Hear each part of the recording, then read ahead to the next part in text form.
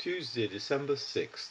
The people refused to obey the voice of Samuel, and they said, "No, but we will have a king over us, that we also may be like all the nations, and that our king may judge us and go out before us and fight our battles."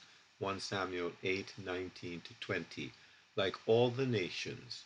When they were ready to cross into the land God had promised their fathers, God told the people of Israel that he had chosen them to be his people because he loved them.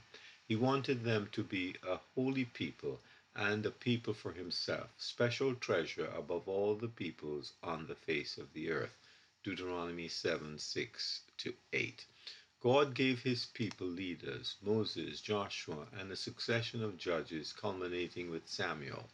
Samuel was a faithful judge who turned the people back to God after long years of decline and unfaithfulness. God then subdued the Philistines all of Samuel's lifetime, 1 Samuel 7. But Samuel made the mistake of making his sons judges over Israel.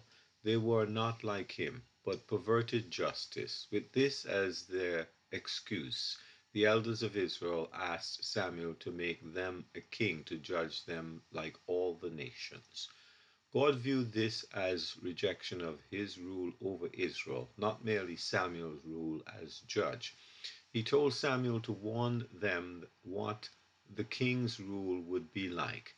When they still insisted, saying they wanted to be like all the nations, Samuel took their demand to the Lord. He told Samuel to heed them and make them a king. He tells them later, "I gave you a king in my anger." Hosea 13:11. Christians today are God's heavenly people who are told to seek those things which are above, where Christ is, sitting at the right hand of God. Colossians 3:1.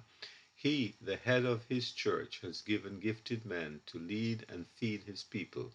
Yet down through the ages, the desire to have an official human leadership, like every man-made religion, has been the bane of Christianity, being a rejection of the divine pattern given us in God's Word. Eugene P. Vedder, Jr.